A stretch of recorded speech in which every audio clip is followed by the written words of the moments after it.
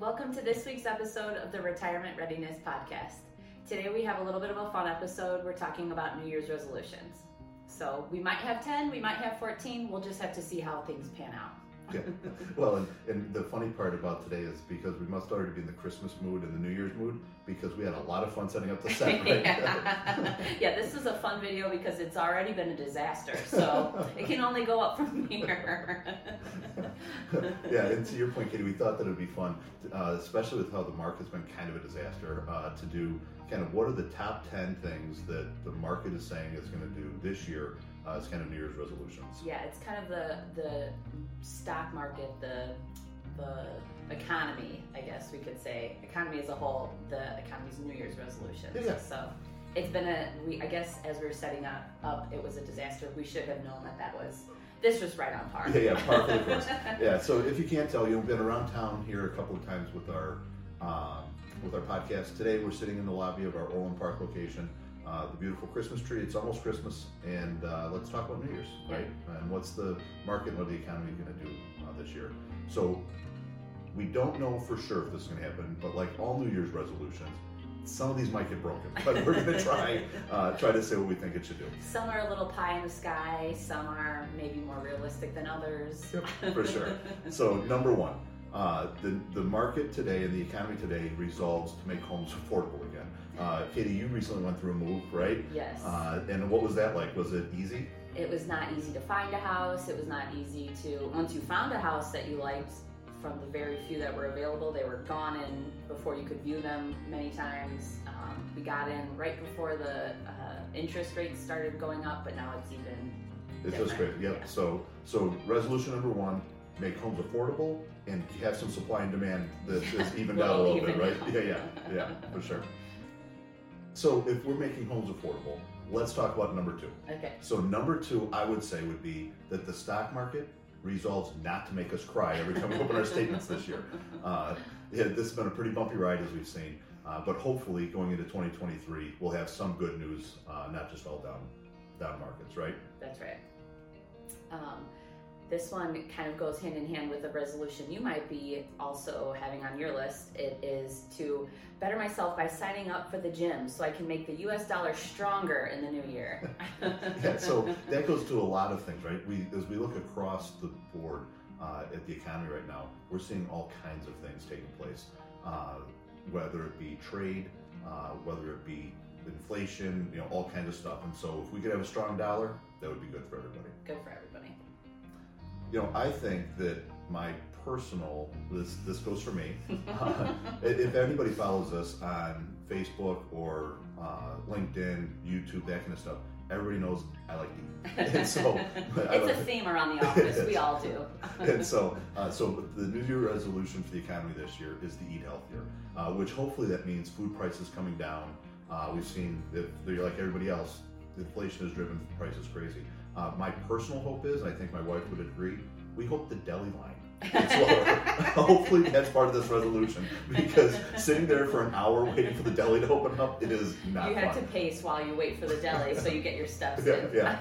How about it? I hope that the economy vows this year to say no more often. No more NFTs, no more Ponzi style schemes. How about no to executives that let the company go bankrupt and then disappear to the Bahamas? So no, we're going to hopefully in 2023 stay on those. That's right. Yeah, I think hopefully we'll make some time for some self-care, which would really be to look at how am I disciplined. Hopefully I can buy stocks now and when they're low, and exercise my right to buy when it's low, ride it up, and have the self-care and the self-discipline to do that on a consistent basis. So that's my number 6. I think number 7 on the list, just being more financially responsible. Maybe you're cooking at home. Maybe the economy allows you to cook at home. The prices are dropping a little bit at the grocery store, a little bit that way. You're not going out to eat. Well, and with that, hopefully, it's something where what we've seen, if you're anything like us, everybody kind of felt like I was in jail for 2 years with COVID. Exactly. And so it's like, now if I Jailbreak. can get out, yeah, that's right. And so hopefully I go see the people kind of go back to even some of the stuff that happened at the beginning of the lockdown, where we were at home more, right, and doing more stuff at the house and Exactly. that kind of thing. So I think that the next one, number 8, should be, I'm going to resolve to call my grandparents and my parents more often.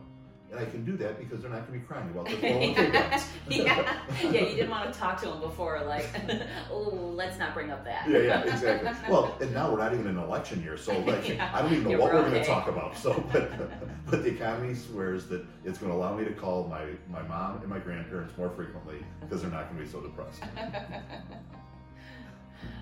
Maybe we should vow to drink less. No, I am not agreeing with that one. I don't care if the market is more smooth and I don't have to drink. So maybe your temper isn't rising, Yeah. so you don't have to drink so much? Yeah, exactly. But I don't think I'm Okay, well, going some to. of us, maybe. How about number 10? How about if I can make more time for family and friends because I can work less?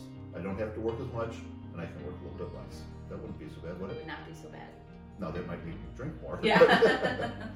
I don't know if all of these can happen at the same time. Yeah.